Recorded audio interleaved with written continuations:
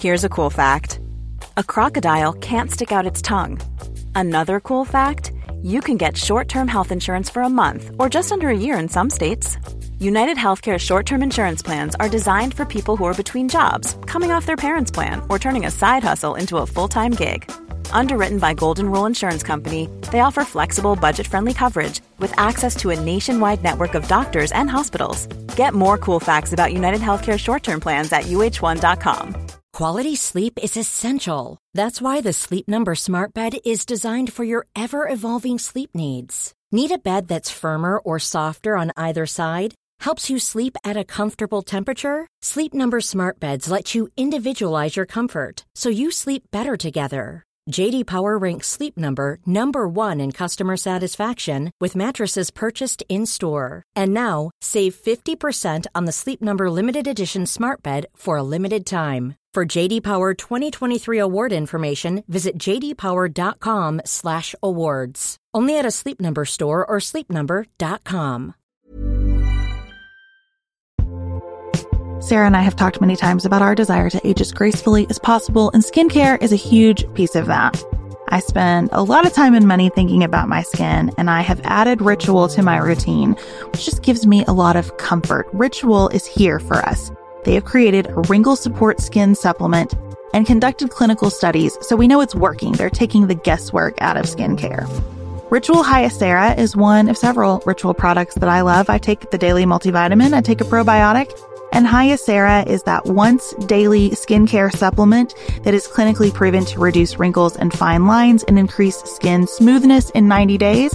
I recently met a friend for the first time in person as opposed to online, and we were discussing the fact that I am 43, and she said, "I cannot believe how young you look." And I thought, thank you, Ritual, for that. Start Hyacera to help minimize wrinkles without compromising on clean science. Hyacera from Ritual is a clinically proven skin supplement you can actually trust. Get 25% off your first month for a limited time at ritual.com/pantsuit. Start Ritual or add Hyacera to your subscription today. That's ritual.com/pantsuit for 25% off.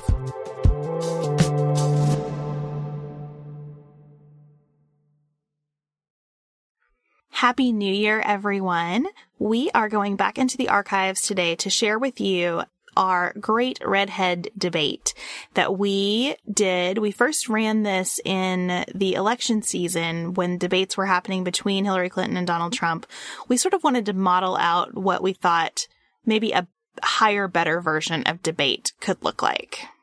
It was very stressful for me, but we think that it's helpful because so often these days we find ourselves agreeing, and we wanted to assure some of our new listeners that we are really from separate ends of the political spectrum. So this episode sort of highlights where our fault lines are, especially around the role of government, and we hope that you enjoy it. This is a special episode of Pantsuit Politics. Welcome to the Great Redhead Debate. This is Sarah from the left. And Beth from the right. You're listening to Pantsuit Politics. No shouting, no insults, plenty of nuance.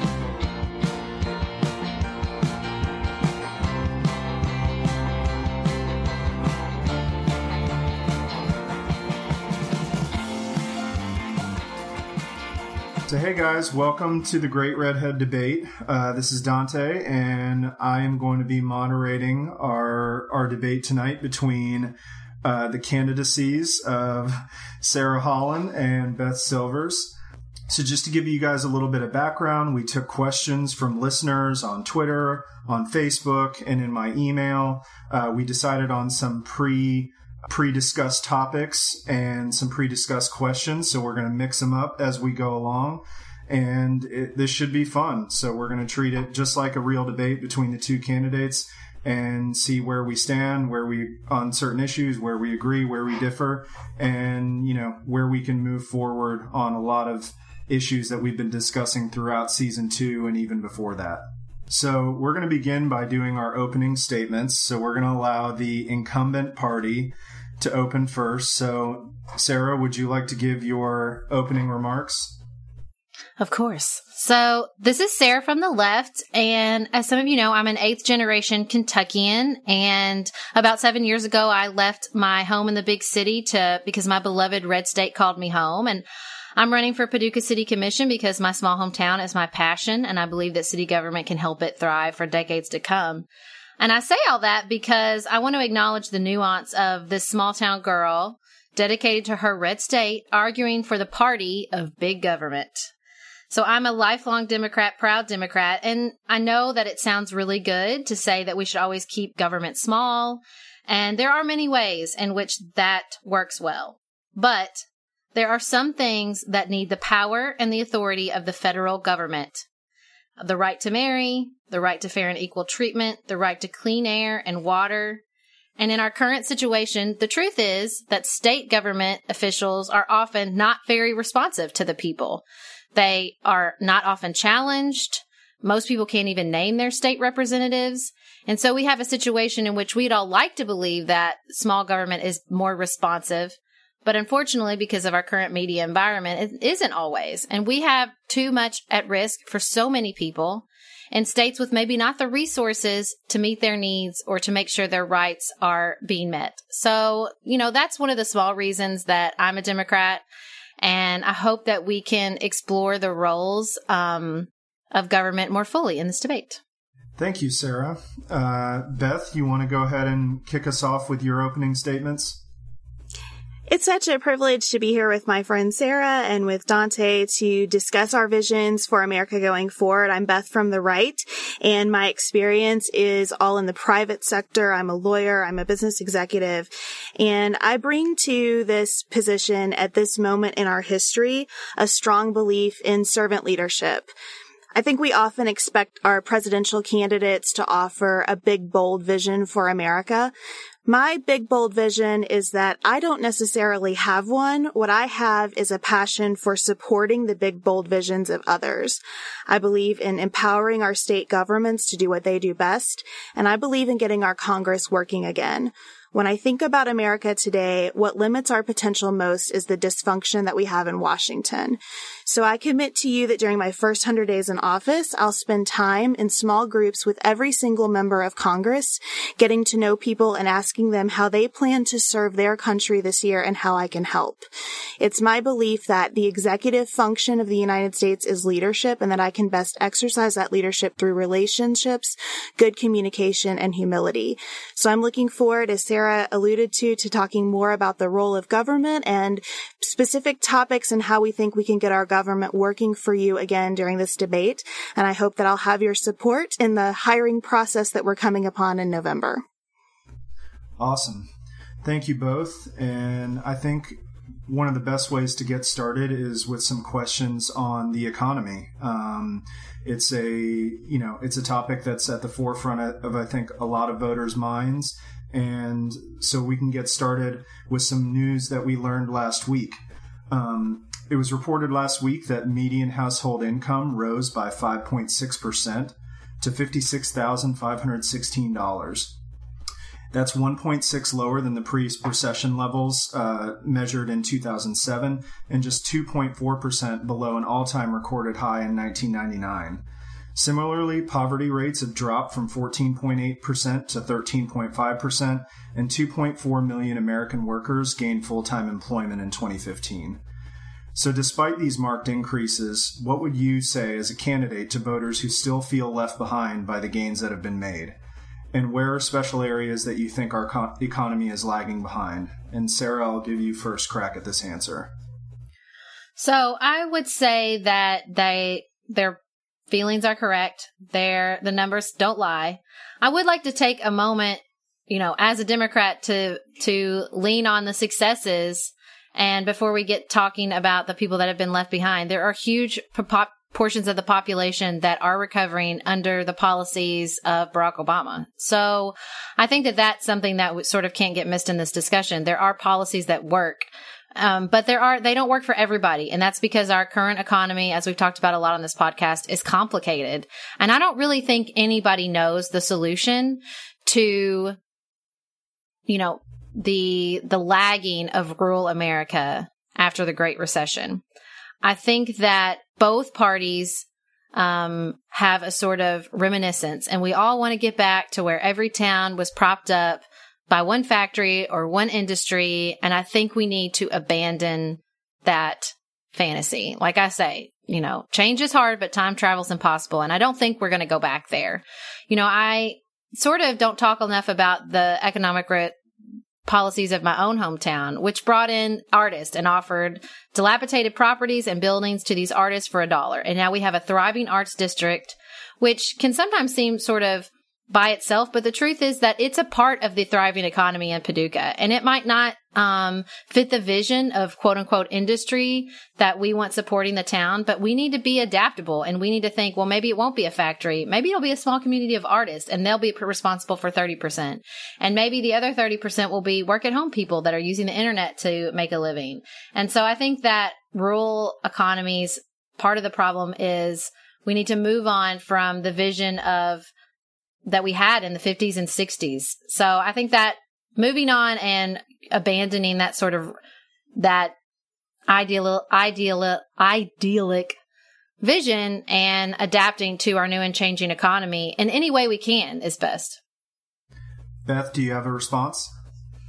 I agree with a lot of what we just heard from Sarah. I think that nostalgia is not a strategy. I think that while we have made significant gains in the economy, people don't live out averages. So there are certainly people who feel disenfranchised, who feel like this economic news bears no resemblance to their lives. And we have a huge amount of work to do, not just to catch up those rural communities, but, the world keeps turning. Technology keeps changing. We need to be getting toward the future instead of trying to catch up to what we believe is the present in parts of America and not parts of others. I think we're lagging behind in our strategies on poverty, on tax policy, on infrastructure, on drug policy, on regulatory frameworks. We have a ton of work to do to make the American economic engine hum again in a way that benefits everyone. And can I have a quick response? Sure. I think that the other nuanced answer is it's an economic problem that we can explain through economic numbers, but the solution will not be wholly economic. And a lot of these towns, because of, something Beth alluded to, drug problems, a lack of education, a culture of poverty, even if we rolled in and plunked in the biggest car plant this side of the Mississippi, it wouldn't matter. We have bigger problems here than just a simple, economic infusion could fix. And so until we acknowledge that and really deal with those problems on the ground, and it's different, whatever town we're talking about, whatever state we're in, we're not going to find, maybe the biggest answer is stop looking for a silver bullet to fix this. Well, to piggyback off that, obviously you both just illustrated some points that give a lot of complexity to this issue, but let's talk about jobs that we actually have on the table. According to the U.S. Department of Labor, we currently have as many as 5.6 million job openings. Yet for every 4 workers in skilled trades that retire or leave the workforce, only 1 is entering. And outstanding student loan debt has risen to $1.3 trillion. So the problem has been characterized as the skills gap. What would you do as a candidate to reframe the conversation on vocational education and skilled trades and help stimulate the economy to fill these necessary yet underrepresented jobs? And Beth, I'll give you first crack at this answer. I think it's really important that we talk more about that. I think our language hasn't caught up with our reality in terms of what job openings are out there. And I think using the pulpit, if you will, of the presidency to talk more about these openings and the kinds of skills that are needed and the opportunities that are ahead for these career paths is really important. I think it's really important to work with state governors to talk about restrictive legislation that makes people wonder about licensing requirements. I think a lot of people avoid expensive educations because then they don't see mobility state to state in those educations. We're asking for a lot of commitment up front in terms of dollars and hard work and time away from family and children for people to acquire skills that then they find out can't transfer across state lines. And we've got to solve that problem. I think we've got to solve the rising cost of education problem, and that conversation has to extend beyond student loans and interest on student loans. I think that we're trying with this topic, much like healthcare, to cure the symptom instead of the disease. And the rising cost of education is the disease here that we've really got to get our arms around. And that's going to take a lot of work at the community level, at the state level, and at the federal level. We've got to do a better job being transparent about universities. What are you really getting for those dollars? How can we implement a system that is as simple as the calorie count on your soda, to help people understand and really compare prices among universities? How can we help people ferret out their opportunity cost of attending college versus what might happen to them on the other side. So we have a lot of work to do in this area, but I think it's exciting and good work and a lot of opportunity ahead of us. Sarah, would you like to respond? Yeah, I think that our education system, and I understand why in theory we want this sort of equal opportunity, one size fits all, and I'm talking about particularly pre-college, but I don't think it's serving us anymore. I don't think the idea that every child walks straight through this path from K through 12 and then goes to college or doesn't, it's not, considering our capability of handling data and input, we're not doing a good job of tailoring the experience to the realistic needs of that child or that family or that area of the country. And, I don't think that this is, an area in which I think the role of the presidency and the federal government is to support those on the ground, doing what they're doing instead of, as particularly teachers. Because I think that right now, our system, like I said, our system is just a little bit one size fits all in a world that is far from that. Well, I think we kind of veered off topic a little bit in terms of, I think we talked a lot about education and the value of education, but would there be a policy that either of you would employ specifically that would address or either mobilize companies or voters to fill these vacated jobs for skilled trades, whether it's stipends for vocational training or whether it's a federal outreach program for skilled trade? Is there something on the table that you would do to specifically address the jobs and the vacancies that we have right now? I'll leave either of you open to answer that if you'd like. Well, I'll say that I think this is an opportunity that is ripe for a public-private partnership. I think it would be very interesting to convene a group of, corporations with interest in filling these positions that are struggling to do so, along with educators. I think that the best use of the federal government here is to be a thought leader. I don't think there's a specific federal policy that addresses this, but I certainly think we should put the muscle of our federal government's thought leadership, kind of think tank quality together with the private sector to see what kind of solutions we can come up with.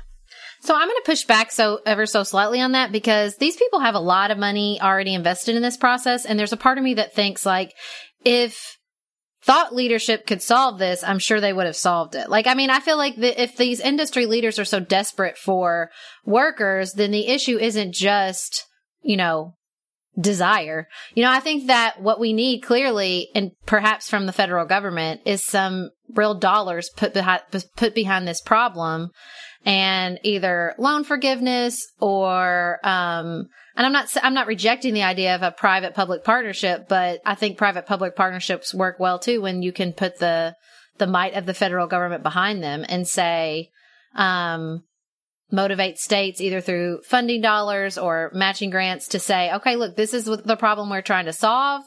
If you want this money, you need to figure out how to solve it, either through what Beth was mentioning, like the licensing changes. But, I think that with regards to the industry, to me, there's a part of me that's like, well, I'm sure industry sort of is doing what they're capable of doing at this point, and it's not getting us there because they want to make a profit, so they're motivated. For sure. And what we've noticed is just a lack of qualified workers. It's, so I think the problem needs to be addressed from getting people qualified. Because if Can I respond? Yeah, go ahead. So I think the only thing I would disagree with about what Sarah said is that the first step to me is convening people from a variety of industries who have the same problem. I do think industry trade groups are working on these problems individually, but they're kind of doing so in vacuums, right? So I think what the government could bring to the table on the thought leadership side is convening a multitude of industries, because this isn't just about skilled labor and technology jobs. This is about nurses too. And I think that if we just come up with a federal policy, student loan credit or debt forgiveness, something like that, we're going to be a solution in search of a a problem instead of being driven by exactly what the problem is. Maybe it's unique to each of those industries, but let's share some ideas. Let's share some best practices and then identify the best way that federal and state and local governments can be supportive of of filling these highly skilled jobs. Sure. Well, we kind of had one foot on base of education there, so I'm going to move over and ask a few education questions. This question was submitted by Andrew V. We had multiple Andrews submit questions, so this is from Andrew V. And it says, should public policy support families, particularly low-income families, so that they can attend a school of choice, regardless of whether it is public or private? Beth, I think you have throughout season 2 talked about school choice on a number of occasions. So, would you like to answer this question first? My answer is yes. It's unequivocally yes. I think that choice in education is a critical factor in lots of areas. I think it will make education a more attractive field for bright minds who could be great teachers for us. I think it helps resolve some economic disparities in our school systems. And just fundamentally, I'm a believer in choice. That's part of why I'm a Republican. I don't think our options should be dictated. I think that if public school is the best option for everyone worked, it would be working much better than it is now. So in my view, this is a no-brainer, helping children attend the schools that their families believe are best for them and being able to change that decision as the child changes over the course of the child's life is critically important. Under your presidency, what model would be set forth? What would that look like? From a state perspective, county perspective, how would you go about spearheading the form in which school choice would exist under? I think this is an area where the president and congressional delegation should work with governors, because I don't think we should have a federal program dictating exactly how this works, because the options are different state to state, right? The populations are different state to state. I don't think that there is a one-size-fits-all model. I think each state individually ought to be looking at things like scholarship tax credits, charter school programs. There are a lot of ways to tackle this. I don't think that we can best do that from Washington, D.C., but again, I think we can provide some leadership and some support and sharing of best practices state to state to give people ideas and information about what's working and what isn't. The best thing I can think that we can do at the federal level is start to take some pressure off of our public schools and give them space to compete better with these options that are emerging, because right now I think we hamstring our public school system by performance-based outcomes that don't really take into account the differences in our children and the differences in what they're equipped to learn and what our teachers are equipped to do in each one of those schools. Sarah, would you like to chime in on the issue of school choice? Oh, yes, I would. So I think that my biggest problem with this is choice is something that people are trying. And it's not like it's been just hugely successful. There have been huge problems with charter schools, from outright fraud with people's schools closing midway through the year to, smaller problems where kids just aren't getting the education they need. So I would like, I like the idea. I just said the education system shouldn't be one size fits all. So it's not that I don't like the idea of an adaptable system in which children and families have more choice depending on their children's needs. I think that's great. I think using public dollars with private companies to try to offer that is not the right way to go. For me, because I believe that the power of the federal government in assuring fundamental rights is sort of how real fundamental change happens. For me, the biggest problem with, the school system with regards to choice is, we have a Supreme Court decision in San Antonio Independent School versus Rodriguez that says education is not a fundamental right. And so to me, we're trying to build all these haphazard changes, including charter schools, on a foundation that is not steady. Because we as a country have not decided that this is something we want to assure every child, because our Supreme Court said it wasn't a fundamental right. So until we get that solved, until we figure out what we really want every child to have, I just feel like charter schools are a Band-Aid. Beth, do you have a rebuttal to that? I don't think charter schools are the only solution. I think pretending that charter schools are the only educational environments in which abuse is happening is divorced from reality. I think there are plenty of problems in our public school system too, and I don't see our public officials doing a great job policing those environments either. So we're not going to have a perfect solution, but I think more choice is a way to start to get there, because for too long public schools have had a monopoly and we've had very little accountability imposed on those schools in terms of how they're spending dollars. I also think, look, we've got to give our public schools a fighting chance as well. We don't properly fund our public schools today, and that's an issue. So I think that's an area where we would find common ground. But I think as we try to lift our public schools up, the best way to do it is by ensuring that they have healthy competition from other options that might be more appropriate for some children as well.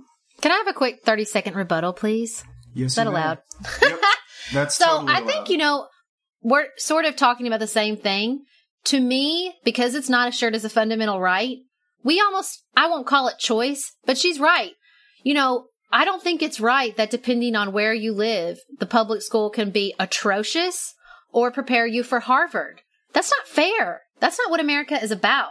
And what my fear is unless we assure this as a fundamental right on a national level and decide what we're actually talking about, we're going to keep going down this road in which every school system, public, charter, whatever, is just out there figuring out for themselves. And we don't. And so, like I said, it's just not, to me, it's un-American that depending on where you live, your child can get a great education that prepares them for Harvard or a terrible education. And I don't see how charter schools it hasn't begun to solve that and continuing to try it. I mean, to me, it's just, we have bigger problems. Well, speaking of bigger problems, choice or not, public or private, the Learning Policy Institute released a study last week that said that the U.S. is experiencing a teacher shortage crisis. Thousands of unfilled jobs in states like Oklahoma, Florida, and Arizona are being filled with temporarily credentialed teachers and emergency hires. The shortages are especially present in areas of need like special ed, math, and science, and they disproportionately impact low-income students of color. As president, what would you do from a federal level to help get qualified teachers back into classrooms? Sarah, I'll let you take this one first. So I started reading a little bit about this, and they're having similar problems in Britain. And the issue, I think when I first read it, what I wanted to think was, oh, well, we don't have enough people choosing to be teachers. And that's not really what's going on. We have people that choose to be teachers and are like, this isn't worth it. I'm leaving. And so I think that the issue to getting teachers and keeping teachers is obviously paying them more and doing a better job of not asking them to be all things to every child in a room full of, 25 to 30 kids. We're asking them to be superhuman and we're not paying them very much to do it. And teachers need more support and better pay. And, again, we have a shaky foundation our education system is built on, and this teacher shortage is another symptom. And so until we figure out the fact that that we don't have an education system built for the 21st century, we're going to keep having problems like this. Beth, would you like to respond? I agree that retention is a bigger challenge than recruitment. I think that makes the salary issue a little bit of a red herring, although I certainly agree that we don't pay our teachers well enough. I think part of it is the enormous gap between the investment in your own education required to teach and what's waiting for you on the other side of it. And that's why I think debt forgiveness programs are very important for teachers. But beyond that, we've got to make this a better job. It is a national embarrassment to me that teachers have to sell magazines and cookies to get technology and curriculum needs funded in their classrooms. You should not have to be a marketing professional in addition to a math teacher to have a 6th grade classroom that works well. And that's what we're doing right now. Fundraising is a huge component of teaching, and it shouldn't be. We should promote more school environments. I do think school choice is a part of that so that teachers can find different types of environments to work in. Some of those environments deal with discipline quite differently than others. And there are people who go to school because they're passionate about a subject, but they're not passionate about character development. And they need an environment where discipline's going to be taken off their plate so they can focus on their substantive skill. And then I think, again, we have to change our philosophy about education and how we evaluate teachers. I think we treat teachers like factory workers in that when we assign these testing standards to them, it's like we've given them all different inputs and asked them for the same output. That's not good for our children. It's not good for our teachers. It has to be enormously frustrating.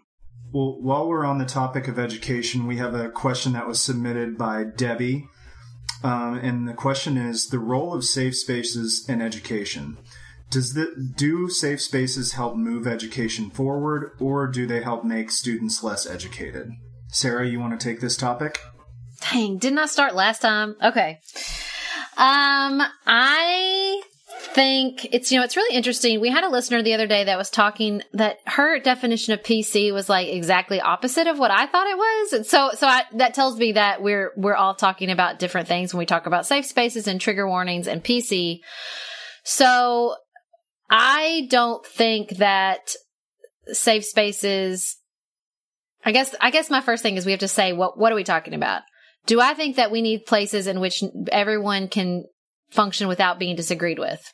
Of course not. I went to a liberal arts college. No. But do I think that is there a place in an educational setting to say certain opinions will not be tolerated? I don't really subscribe to every opinion's okay. I just don't. I think some opinions are purely harmful and wrong and need to be shut down in any setting, including an education setting. That includes, overt misogyny, intense white supremacy, and it's not that I think that, they should cease to exist, but if you want a space on campus, not the entire campus, I guess, but that where you say, look, we're not going to tolerate that, then I think that's fine. Deplorable stuff, Oh, yeah. In the basket. Keep it in the basket. We don't want it anywhere else. Yeah. Beth, do you have a response to the safe space issue? I think rather than focusing on safe spaces in our colleges, we would be better served by focusing on emotional health and well-being in our elementary schools. My 5-year-old attends a fantastic public school that does the Leader in Me curriculum. She comes home talking about kindness and respect and being a good leader and putting first things first. She is learning all kinds of coping skills and ways to express herself while respecting people around her in kindergarten. And I think that's the place to get this done, because if we start looking at emotional health and well-being early on, we won't need safe spaces when people get to college. They'll be able to have these exchanges of ideas, and they should have them. They should have heated exchanges of ideas. You should be pushed every single day in college, or I don't know what you're paying for. So I think that this conversation has kind of gotten off track. I think that we have created a little bit of a monster in colleges. I think we've multiplied that monster by the public getting involved in this debate over safe spaces. But for today, if I were a university president, I would certainly be handling this as the University of Chicago has, by saying, look, you're going to be challenged here. We'll be supportive of you. We don't want you to be harassed. There's a difference between being challenged and harassed, and I think it's important to preserve that distinction. But my focus really would be on earlier education. Let's figure out how to be human beings again in these discussions, and then we won't need, a place with pillows and coloring books to kind of decompress when you've been pushed hard. Well, what do you make of politicians and their role, especially presidents and their role of fostering an environment where mudslinging is diminished, where name calling is diminished, so safe spaces or the PC culture kind of that is destructed by the examples that a presidential candidate might set in holding a spirited but fair and clean campaign? I don't think there's going to be much debate here, but we can try. It's unacceptable. It's unacceptable. The president's role is to be a leader in all ways, and including showing kindness to people he or she disagrees with. I agree with that. I would want to be a president that we could all be proud of. Every time I come to a microphone, every time I sit in the Oval Office, and even as I go to sleep at night in the White House, I want people to feel that I'm honest and transparent and fair and generous and kind and graceful with my opponents. I think that's what's required in the White House, and I think anything less is unacceptable. And I think it's not just the White House. We shouldn't have senators or representatives or governors or city council members that we expect anything less of. In summary, cut it up, y'all. Keep it nuanced. So let's move on to healthcare. We have a listener submitted question from Aaron S. Aaron with an A. And he asks, do you support paid family leave? And if so, how would you introduce that policy into our workforce? Beth, you've spoken a lot about the complexities of trying to put forth a federal policy for paid family leave. So I'd like to ask you first what your thoughts are on this topic. The first thing that I'd like us to talk about is the fact that our current discussions on paid family leave still seem to me to be extremely limited and to not recognize the epidemic that we have around care in families right now. So in addition to talking about leave surrounding the birth of a child, I think we need to be talking about leave surrounding adoptions. I think we need to be talking about elder care, which is going to be an enormous issue. It's already becoming that and is only going to become a larger one. I think we need to be talking about families that look different than the families that we are accustomed to seeing today. We shouldn't write policies that have mom and dad in them anymore. There's a breadth of experience happening. And if we want to create policies that are focused on children and on recipients of care, I mean, we should be thinking about people with disability who require care for their entire lifespan as well. That's why I think, as flashy and fun and exciting as it would be to adopt a standard federal policy around family leave, that policy would not be inclusive enough. And so we've got to work with our industries to come up with something, and maybe that has a component of federal funding. Maybe it works a little bit like unemployment insurance where people are paying in so that they can take out later. But we've got to think more broadly than the discussion that we're having right now. And I absolutely support people having space in their lives for time off that is paid to care for people and their families. But I think we need to do that very, very carefully. And the entire burden of that should not be on private industry. Sarah, would you like to respond? Oh, yes, I would. So this, the more I think about it, is an area I have passionate disagreement with Beth. I believe that, like she does, that the gender wage gap exists because we do not value care in our country, because we have a system, an education system, including that, kids getting off at 2 p.m., under the idea that there is somebody at home taking care of the kids, which is not the world we live in anymore. And there seems to be this sort of undercurrent in our society of, well, you chose to have kids. I did. You're right.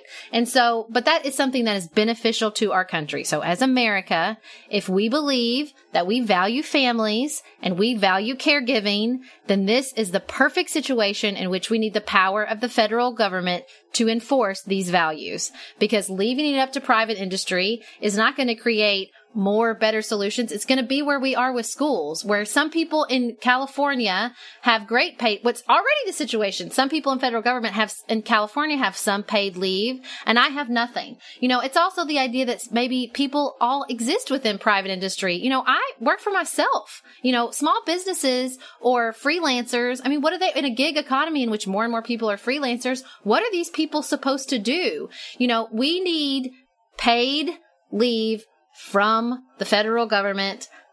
I don't know if that looks like universal income so that we cover elder care, so we cover so that sort of everything gets swept in.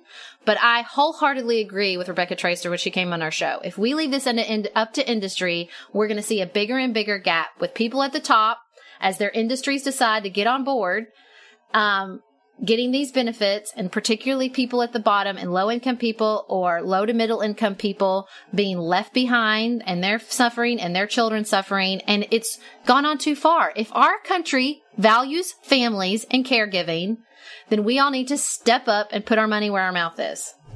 Beth, your response?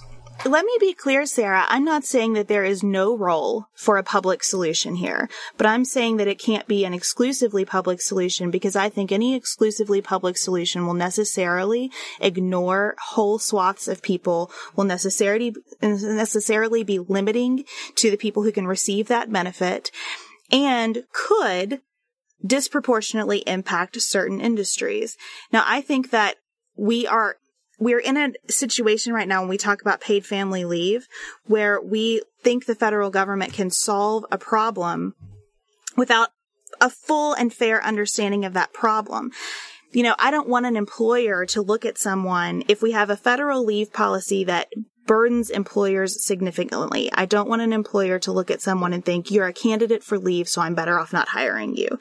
That's where I think we go off the tracks here. So again, I'm not saying there's no public role. I'm saying we need to be very careful about what that public role is. And I don't think that we've done that work yet. The policies that I hear are just passionate. We've got a problem. We need to solve it. Let's do something. We have a problem. We need to solve it. Let's do the right thing and let's take our time to do that.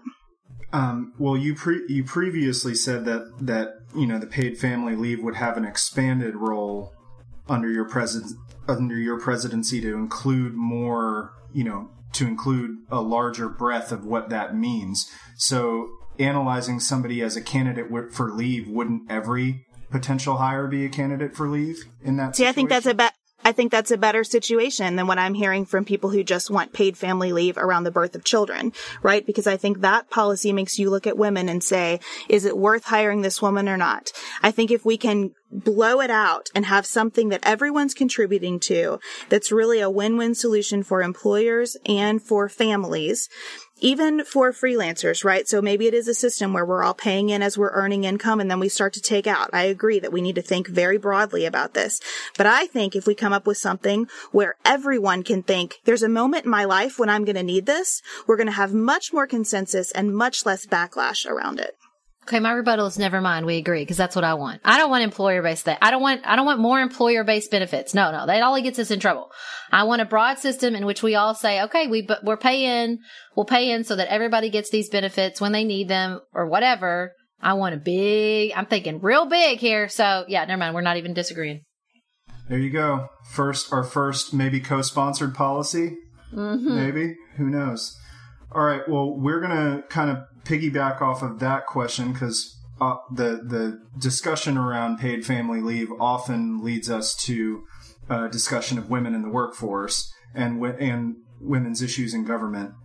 So this is a question from Sierra, and it says, what are some of the most undercovered or underrepresented problems affecting women from a government perspective, and how would you help address them? And I'll leave that open for either of you to take first crack. So my answer, Sierra, thank you for the question, is that our drug policy, I think, is not seen as a women's issue, and I think it disproportionately affects women because of the number of men sitting in prison over minor drug offenses, leaving women to bear the full economic and emotional responsibility of caring for children and maintaining a family. I think the war on drugs has been a miserable failure. I think anytime we declare war on something within our own country, we're failing. You know, we have to find a new approach to drug policy that really puts families first. That's the opposite of what we're doing today. We have to understand drug use as symptomatic of people who feel disconnected from their communities. People feel limited in their economic options. And I think that we have to do the very hard work to make drugs an unattractive rather than an unavailable option. And I think that doing that would be the single biggest item we could achieve to help women that we're not currently talking about as a woman's issue today. Sarah, do you have an underrepresented or under talked about? Well, that's a stupid way to say that. An underrepresented woman's issue that you'd like to bring to the table? Well, I mean, women are human beings, so I think any issue that touches a human being is going to touch a woman's lives. I mean, I think for me, I thought about the question in a sort of a different way, and one of the biggest issues for me and women in government is the underrepresentation of women in government.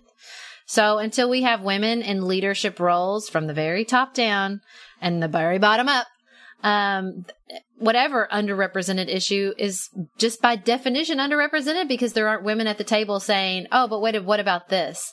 Or, you know, I don't think it's an accident that the women on the Foreign Armed Services Committee are the ones who push so hard to deal with sexual assault in the military. You need women around the table. When you have homogeneous people around the table, you get homogeneous solutions.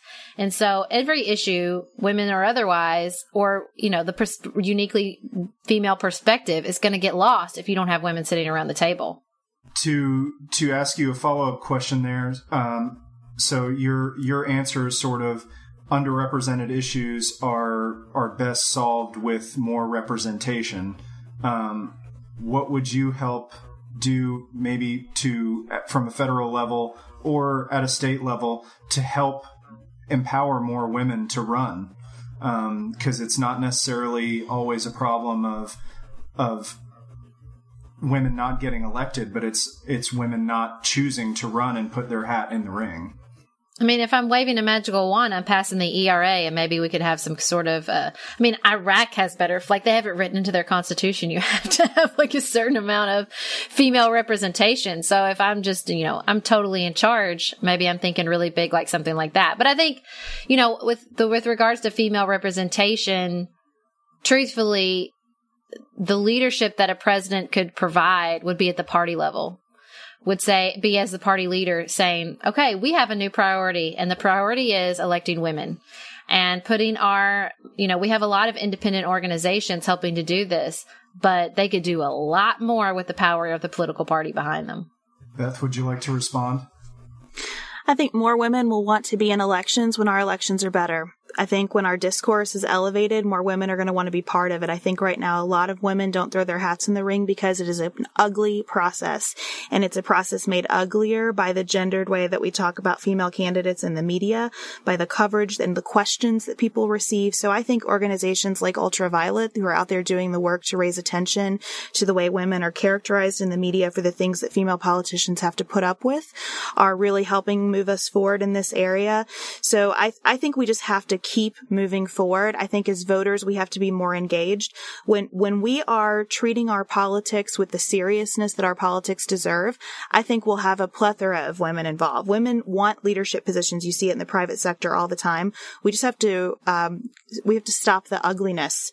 And I think we'll see a lot more women emerge on the stage. Can I have a quick rebuttal? Yes, you may. I don't think that the only issue is that women don't want to run for office. I think that there are a lot of structural roadblocks, and I think that there are societal messages that keep us from running, and not just that the debate is ugly, but that we're told that the messages that women are told about parenting and about their value as wives and mothers, and that you have to be not to mention just sort of the messaging we get about being employees. You need to be 100% employee and 100% great parent, and that's 200%. That's more than anybody has. So I don't think it's just that women are holding themselves back because of their own internal struggles. I think that there are external messages in our society with regards to women in leadership that we also need to deal with.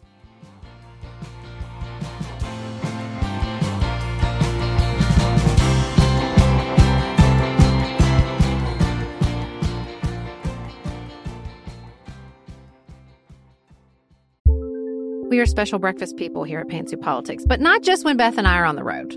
The truth is, I want something warm from the oven every Saturday morning and Sunday morning. It's just the truth. It makes it feel special, makes it feel exciting. I don't want to work at it. So the first time I ever saw Wild Grain, which is bake from frozen subscription box for sourdough breads, fresh pastas, and artisanal pastries, I was obsessed. You guys, I've been a member for over a year. It's amazing. It's so easy. Every item bakes from frozen in 25 minutes or less, no thawing required.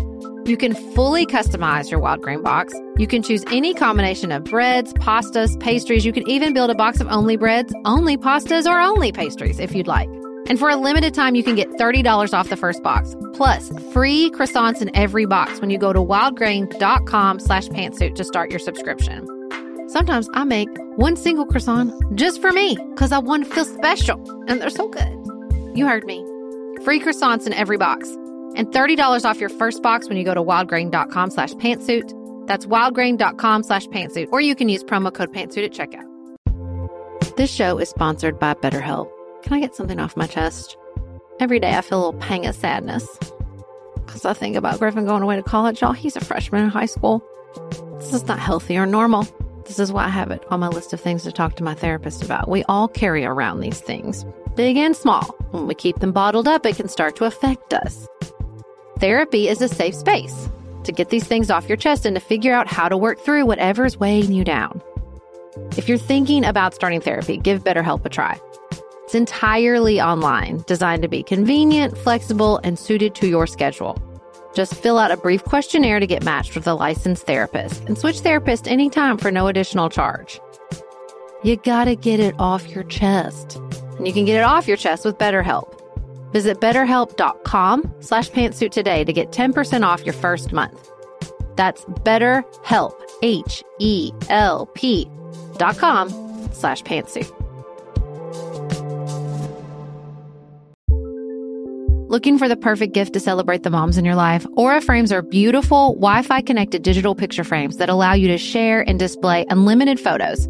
It's super easy to upload and share photos via the Aura app, and if you're giving an Aura as a gift, you can even personalize the frame with preloaded photos and memories. You guys, I love my Aura frames. I have one in my office. I have one in my kitchen. I have given one as a housewarming gift. I have given one as Mother's Day, Father's Day. They are the most amazing gifts because this app is a game changer, in my personal opinion, in digital frames. It makes it so easy to get the pictures on there and even videos. It plays like you're in Harry Potter, you guys. It is the best. I love mine so much. And right now, Aura has a great deal for Mother's Day. Listeners can save on the perfect gift by visiting auraframes.com to get $30 off plus free shipping on their best-selling frame. That's AURA frames.com. Use code PANTSUIT at checkout to save. Terms and conditions apply.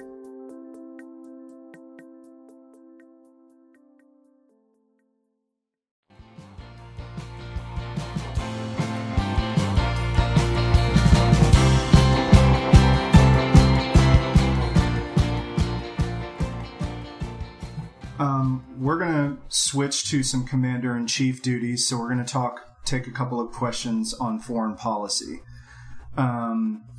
This question is from Erin Miller, and she says, there's been a lot of debate about America not taking in Syrian refugees. What should the candidate's position be on moving military interpreters and other people who worked for, assisted, and are vouchsafed by our troops to the front of the refugee lines? This seems to have bipartisan support, liberals for humanitarian reasons, and military leaders and Republicans like John McCain also highly support this. Veterans are by far the biggest supporters of wanting to help those who have saved them many times and whose lives and families are in jeopardy. How do we make this a bigger issue and make future collaborators know that we will honor our word to them in exchange for their help? Beth, would you like to take first answer here? I think that our humanitarian obligations as a country cannot be overstated. I think the most important immigration reform work that we need to do is around our humanitarian efforts. I think we should absolutely make a home for people who have kept our troops alive and safe overseas. And I think that the first thing to do about this is to give the president, with the authorization of Congress, a much bigger world of discretion around bringing in humanitarian refugees. I think that process should be expedited where someone has assisted our military. They've proven their loyalty to the United States in that process. You know, we should not put them through year-long, in some cases multi-year processes to come into our country. We should absolutely serve and support people who have served and supported us. I mean, think about the courage that it takes to, in some ways, betray your own country to assist the United States. It is our obligation to treat those people fairly and well and with open arms. So I have absolutely no disagreement with that.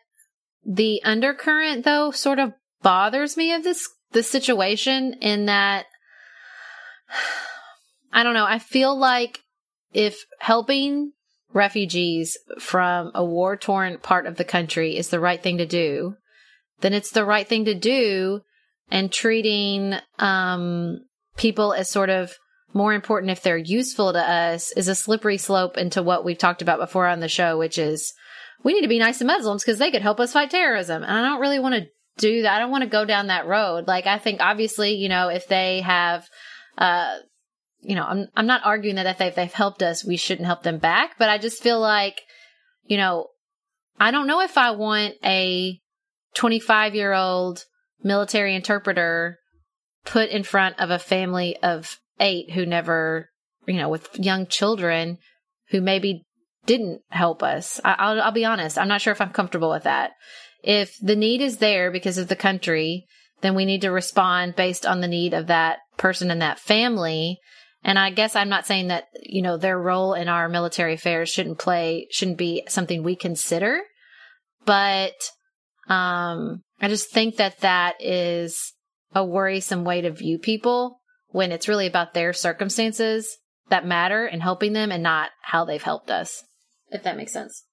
Understanding and appreciating everything that you just said, Sarah, I think that we unfortunately cannot lift entire countries of people over to the United States. There are some limitations on our ability to take in refugee populations. And so I think that there is always going to be a line, and that putting people at the front of that line who've helped our military is important. I also think that the vetting process can be expedited for those people. I mean, it is important to be sure that we're thinking about our national security as we accept new populations into the country, and where we have seen someone's willingness to put their own safety at risk for us, I think that we should be able to expedite the process that we would put them through to come over to the United States. Well, we're going to have a few more questions here, and then we'll start to wrap it up. But it wouldn't be a presidential debate if we didn't talk about ISIS. So, in your opinion, I have a couple of questions here. What do you think has gone right? What do you think has gone wrong? And where do we move forward? Sarah, would you like to take this one first, please? I think I'm going to say something shocking. I agree with Rand Paul. He came to Paducah recently, and I asked him what his thoughts were on Syria. And he said basically that ISIS, while scary, is small, and the leaders, the country surrounding the sort of center point of action have militaries much, much larger than ISIS's capabilities. And so I just think it's always important, and I think Rand Paul's talked to this, and I think Barack Obama has spoken to this with ISIS, which is to sort of keep our perspective in check, that even though they are very good at social media and radicalizing, and that is scary, and the terrorism that they are able to perpetuate in other areas of the world is exactly that, terrorizing. ISIS itself is small, and I don't think that we need to blow our response to them out of proportion to their actual threat. So would you say that the current response by the Obama administration has been sufficient to quell the national security fears of voters? Well, I don't know if there would be anything sufficient to quell the national security fears of voters. I think it's scary, and we're all scared.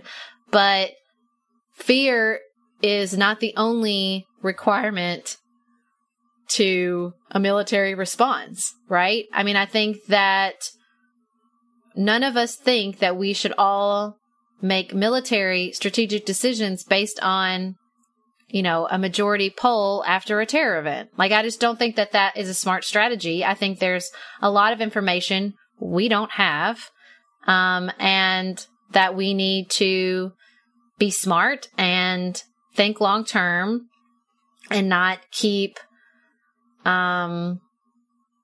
reacting, even though it is a very tempting psychological response. Beth, where do you stand on the current administration's response to ISIS and possibly any ways to improve or differ from its response?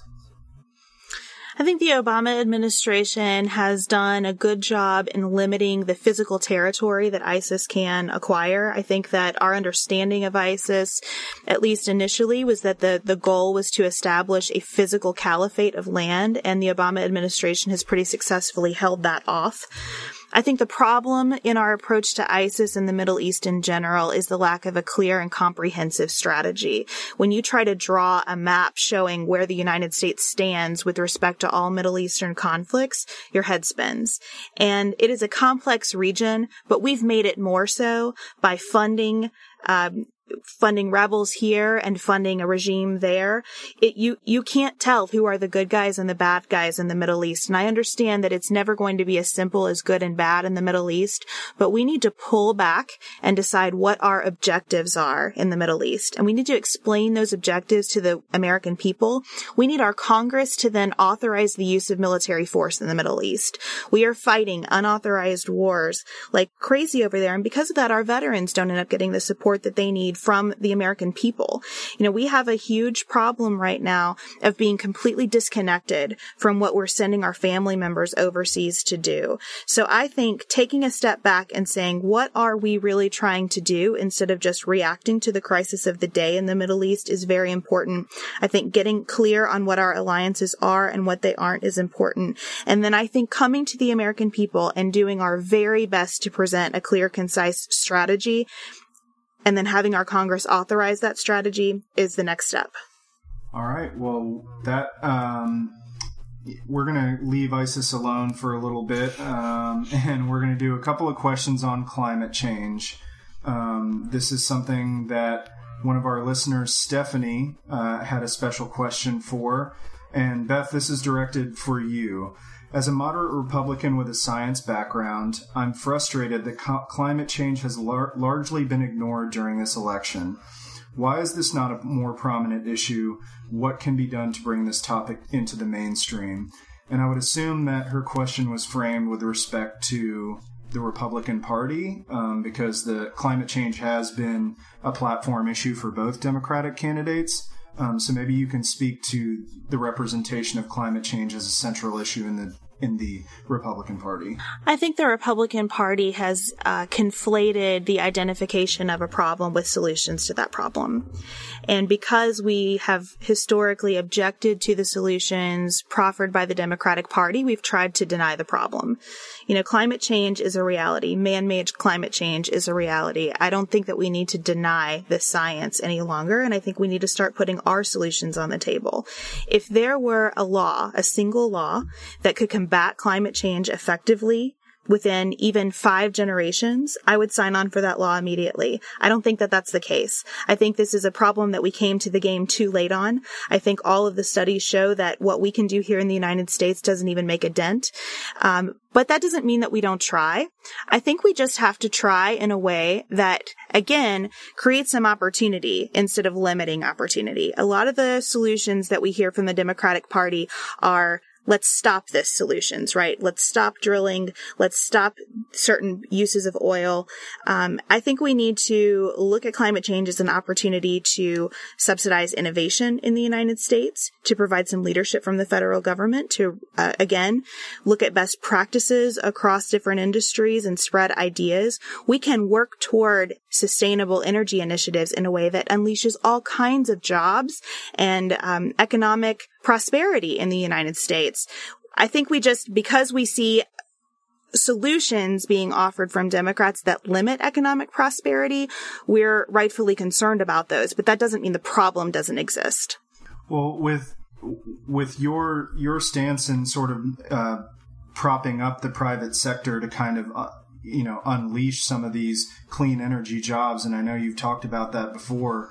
Do you take issue with some candidates in your party at the congressional level and at the presidential level who continue to sort of have a reliance on propping up coal and some energy sources that are frankly not clean anymore, and also just leaving our workforce because of other factors, because of innovation, because of automation, because of the emergence of natural gas. But it doesn't seem like party leaders have really shifted that focus because they're afraid to leave voters behind. I think this is an example of how we think in binary terms all the time. You're either pro coal or against coal. I think that's not the case. I think we need a transition period. I think we need to understand that right now we still rely on some sources of energy that do tremendous damage to our environment, but we rely on them and we're not ready to shut the lights off on that. We're not ready to shut the lights off either in terms of our consumption of those resources or on the people who depend on those industries for their livelihoods. So I think we need a transition plan. And I think that's a lot of hard work. And I think that is something that we ought to be able to get a bipartisan coalition formed around. I don't think this is a situation where coal is bad and green initiatives are good. I think it's how do we develop a runway that moves us forward on this topic in a responsible and ultimately successful way. Sarah, what would you say to people, to voters especially, that feel like they've been vilified in the clean energy versus non-sustainable energy resource debate, especially people that have been vilified or feel that they've been vilified by Hillary Clinton and Barack Obama specifically. I live in Kentucky. I have no idea what you're talking about. Oh, wait. Yes, I do. So I don't think I think that is an easy out, but the problem with coal is not Barack Obama. It's natural gas. That it has created, natural gas is cheaper. The market is doing the damage to coal. And I think that I've been thinking a lot about the tragedy of the commons. And I just don't know what the conservative response to that is. I don't know what the answer is with regards to these huge environmental problems that we have and that are getting worse, because for me, you need an outside source to enforce the rules of the commons, i.e. the federal government, because to depend on private industry to do that is sort of the definition of the tragedy of the commons. Well, we'll just depend on everybody to do the right thing and protect our air and our water and get us toward a sustainable future. And it's not working. We're not getting there, and we're not getting there fast enough. And we're going to have entire parts of this country that are already underwater under just a little bit of rain. And so I think that this problem is getting worse, and we need big solutions that come from a government that's not trying to turn a profit and is not trying to prop up an industry that is dying. And, that's not to say that I don't agree that we should just, I agree that we shouldn't just abandon whole areas of the country that have depended on this, these industries. But, we're also not smart about when we push natural gas into other areas of the country. It's not like we're smart about that. It's not about like, oh, well, let's make sure we don't make the same mistakes we made in coal country. No, let's exploit it. Let's take everything we can and leave the people in the dust. So I don't think that with regards to these huge industries, depending on doing the right thing. And I'm not forcing into a binary that it's all regulation or nothing, but I don't know what the solution is to that problem. Well, we've seen a bit of a confluence of some of those interests with the recent events with the Dakota Access Pipeline, and 3 federal agencies, the Justice Department, the U.S. Army Corps of Engineers, and the Department of the Interior, halted construction on the pipeline for further investigation into claims that the Standing Rock Sioux, which is a native population, that they would disturb lands of cultural importance for their tribe and possibly contaminate drinking water from the Missouri River. And it's largely been seen as a clash between, like you were just saying, the interests of private corporation, government intervention and protection, and private citizenry. So what are your thoughts on the government's role in managing those interests and how you'd prioritize them to prevent more harmful clashes like this in the future? Well, I think the first issue with particularly the Dakota Pipeline is we cannot fool ourselves into thinking that this is just a discussion about private citizens and our government. These are Indian nations. This is a whole nother ballgame. These people have their own sacred lands and fundamental rights as citizens of these Indian nations. And just because we've broken every treaty we've signed with the Indians since God was a boy, doesn't mean that we should continue to do that. And this is an opportunity for the federal government to do right by a population that we've basically never done right by. And so I think that's, there is a discussion to be had, and a very important one, about private citizens and public need and with regards to any of these pipelines. But, for me, with regards to this situation, this is a special situation with a special population and with a long and tragic history of being mistreated by both private industry and the federal government. And we cannot allow that to continue. Sarah and I have talked many times about our desire to age as gracefully as possible, and skincare is a huge piece of that. I spend a lot of time and money thinking about my skin, and I have added Ritual to my routine, which just gives me a lot of comfort. Ritual is here for us. They have created a wrinkle support skin supplement and conducted clinical studies, so we know it's working. They're taking the guesswork out of skincare. Ritual Hyacera is one of several Ritual products that I love. I take the daily multivitamin, I take a probiotic, and Hyacera is that once daily skincare supplement that is clinically proven to reduce wrinkles and fine lines and increase skin smoothness in 90 days. I recently met a friend for the first time in person as opposed to online, and we were discussing the fact that I am 43, and she said, "I cannot believe how young you look." And I thought, thank you, Ritual, for that.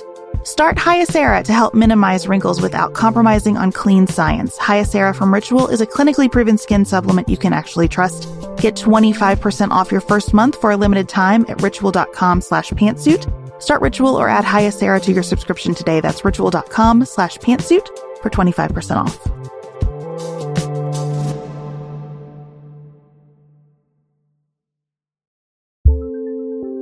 There's not much worse than a dry and itchy scalp. Also, when you get your hair colored and then it does not last as long as you and your stylist discussed. It could be that unfiltered, mineral-filled water is the culprit. Hard water is a leading cause of damaged hair and dry, irritated skin, and about 85% of the United States uses hard water, filled with dissolved minerals and added chlorine. That's where Canopy's new filtered shower head comes in. Canopy, known for their beauty hacks and reimagined humidifier, has revolutionized the filtered shower head.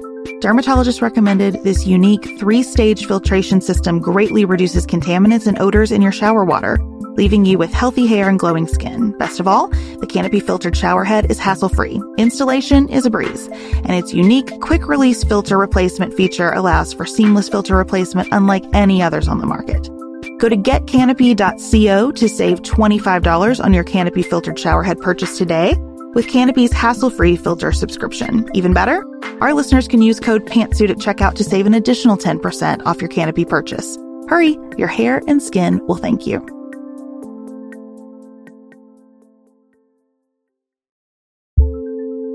Do you want a bra that's sexy or a bra that's comfortable? Thanks to Third Love, you can have both. Third Love was started to take all the frustration, ick, and out of bra shopping. That's why they make solutions for every bra problem, aka problems. Their bras make it easy to bring back perkiness you haven't seen since high school, get smoothing you know where, and have straps that actually stay put. Designed at their headquarters in San Francisco and made from premium materials, they put every style through hours of wear testing on real women, including themselves, before it's given the stamp of boob approval. Comfort and support are guaranteed. Plus, whether you're a double A cup or an H cup, their virtual fitting room will help you find your perfect fit fast. And they've even invented half cups. No more feeling stuck between 2 cup sizes that don't fit right. It's time to get your problems solved. Visit thirdlove.com and get 15% off your order with code podcast15.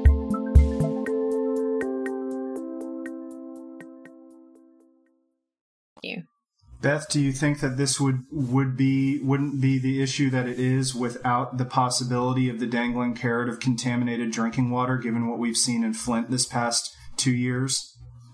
Well, I think the situation is illustrative of why I so strongly disagree with Sarah's entrusting of the federal government to manage our environmental and sort of renewable resources and business balance, because with great respect for the tribe involved here, I think that it is extremely problematic for the administration, now that this has become an embarrassing public issue, to step in and halt what has been years and billions of dollars of work on this project. I don't know how we can ask anyone to invest in the infrastructure of our country if there is a danger of a political reason coming up to halt all of that investment's execution.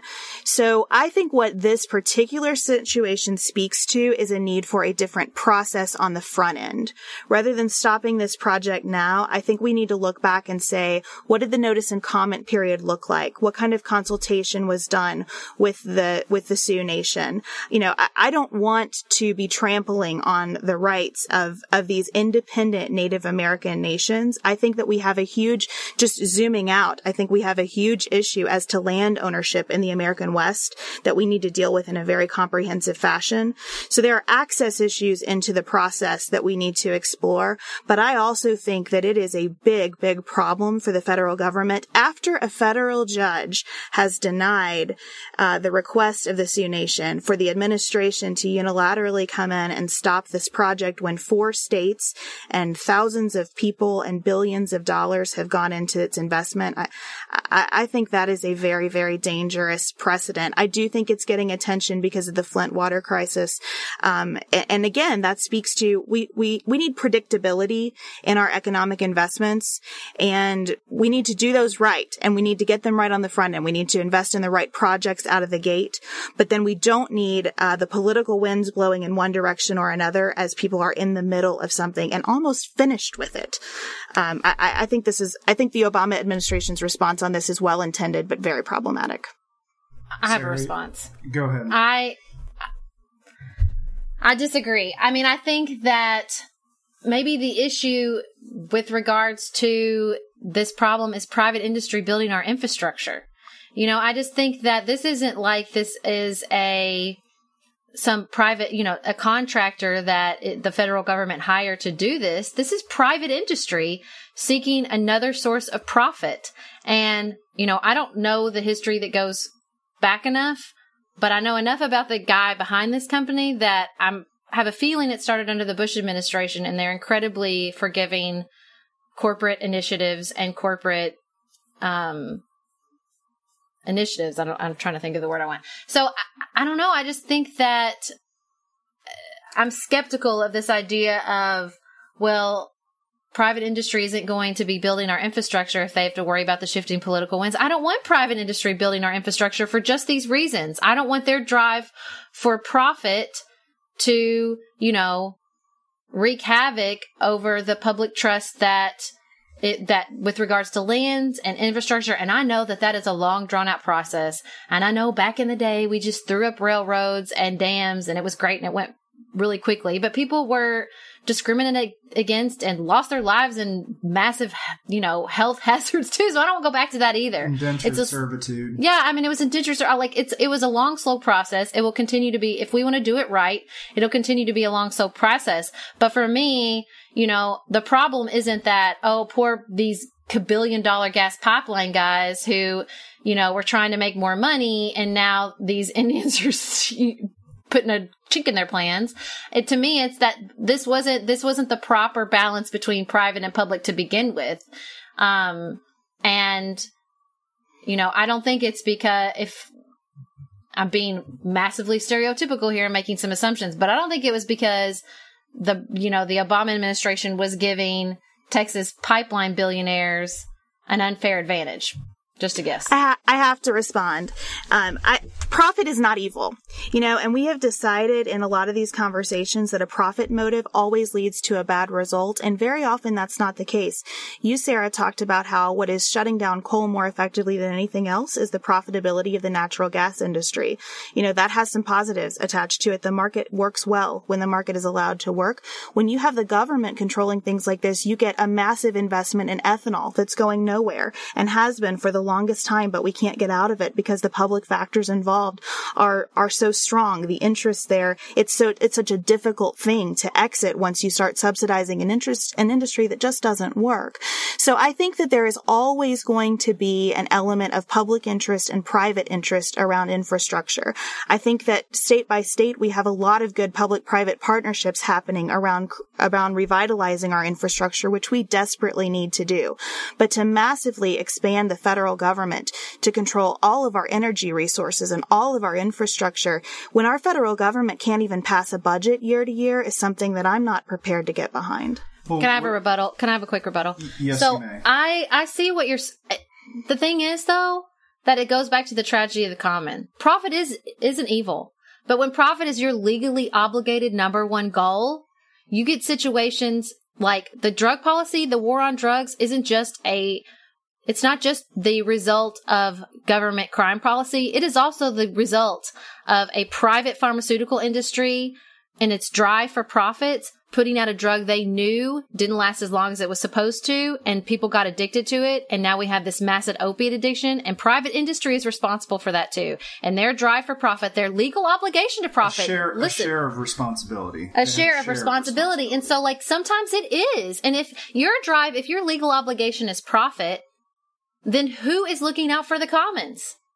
Private industry did not create our military complex. Private industry, yes, it contributed to it. It contributed to it, but our public programs have created the warehousing of people in our prison systems, the massive expansion of foreign military aid. So it's not like one side or the other always gets it right. And that's why I think a balance of interest is important.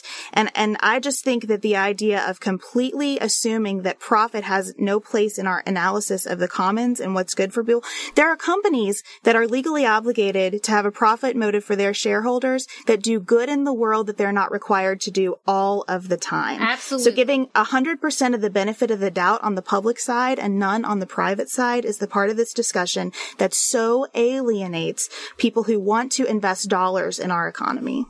No, I absolutely agree, but I think it's rare that you're going to find a situation, Tom's shoes, it helps their profits be good. Don't be evil, Google. All these things, like these companies that have these great reputations for doing good, let's not fool ourselves that it also helps their profit margin. I'm sorry, we're getting off topic. Which again is a good thing. Yeah, but I just think that when we're driven, for me, I think that there has to be, and do I think that our political system right now is fully responsive to the commons and the people? No, it's messed up and it's not doing a great job all the time either. But at the end of the day, I want the people without the profit margin, without the sky's the limit, where can I go, looking out for the common good. As flawed as it might be and as cracked as the system might currently be, I still trust those people looking out for the common good than the people legally obligated to turn a profit. Even if sometimes it does work out for the common good. I don't know. Place my chips. And I want the people who know how to do this and do it well and do it in a way that evolves and that transforms with time to be able to do it. But let's not pretend that private companies do that all the time. That private companies don't follow profit down a hole and aren't corrupt and aren't not adaptable and die. Where'd Blockbuster go? I don't know. That happens too. That's right. But those companies die and our government doesn't. Well, both of you have brought up a litany of points to be contended on the size and the scope and the power of our government. So that brings us really nicely to our last questions of the night. And these have been submitted by Bryn, and they are specifically directed at each How of you. Appropriate. Yeah, it's a nice little bow tie on our first trial run of the Great Redhead Debate. So first question is going to be specifically for Beth. Is there a state-level government program or issue that you think should be moved to the federal level for national consistency? And, just so we're fair, for Sarah, also you'll get the chance to answer, is there a federal government program that you think should be dismantled and left for the individual states to handle? And personally, I think these are great questions. And, Beth, I'll let you take the first answer. So I've already touched on this tonight. I think licensing is an issue that we really need to start to look at the federal level, because I think the ability of people to move freely among our United States is critically important. And I think that's in part a key to making sure that we have skill sets that match opportunities in the United States. So where states have these very protective and restrictive licensing requirements for different professions, I think we need to have a national conversation about what our standards are and how we can start to alleviate some of that burden on our workforce. Sarah? Whew, that's a tough one. So I don't know if there's one that's not currently doing this, but I would like to, because we are, Kentucky did this until it was dismantled by our current governor. I think that taking Medicaid, giving the states the power to expand that and to adapt it more completely to their state's populations and needs is a good idea, as opposed to, having it run all from the federal government level. I think it worked well in Kentucky. Hasn't worked so well in my home state of Florida, but probably has a lot to do with our governor. So, but see, that's and that's always my struggle. This is what I sort of said at the beginning is, we talk about this, the states, but are we talking about Connecticut or Mississippi? Because are we talking about Texas or North Dakota? Every state is so different, and every state's resources are so different. And talking about shifting with the political winds, that's so, and I understand that that's an argument for adaptability, but that's also an argument for huge swaths of our country getting their rights denied or left behind because their states don't have the resources or the political will to solve their problems. Well, guys, I really, really thank you both for putting a huge amount of work and a huge amount of effort and thought and just unbelievable response into this debate. Thank you especially to all of our amazing listeners who submitted so many questions. And we promise that, if your question didn't get asked tonight, we are going to really try and find some thoughtful and creative ways to use the questions that were submitted for our content going forward, because what was asked tonight was only a fraction of what we received. And unfortunately, there's just not enough time in the day for us to sit around and debate. I think I received somewhere in the neighborhood of 70 questions for this debate. Woo! So big bravo to the listeners. Big bravo to you, Sarah, and you, Beth. And I had a real fun time listening to all your thoughts, and even got a little spirited there at the end. That was exciting. Hey, Do you want to do closing remarks? Sure. Why don't we do I don't have closing remarks, but sure, I'll go. You go first. I'll make it up. 30 seconds each. Why don't we do that? Well, thank you so much to Sarah and to Dante. I always enjoy participating in this exchange of ideas. What I will say is that everything that we discuss matters only to the extent that we have a functioning Congress. And that's my number one objective going into the Oval Office, is to get our Congress working again. I'll judge my success not by my own approval rating, but by Congress's approval rating during my term. So that's my commitment to you, and I hope to have your support in November. Sarah, your closing remarks? Thank you to Dante for moderating our debate. Thank you to all our listeners for submitting questions. And of course, thank you to Beth for participating. I think that the role of the president is to be the leader for every single person in this country. And that is my concern, is that not only are you represented, but that you're not left behind, that certain parts of the country don't fly high while everybody else suffers in the ditches. And as your president, I will strive every day to be a president for every person in this country, no matter your circumstances, and to use my power as the president and the power of your federal government to make that happen. We hope y'all enjoyed the Great Redhead Debate. We'll be back to our regularly scheduled podcast episodes beginning on Friday. And until then, keep it nuanced, y'all.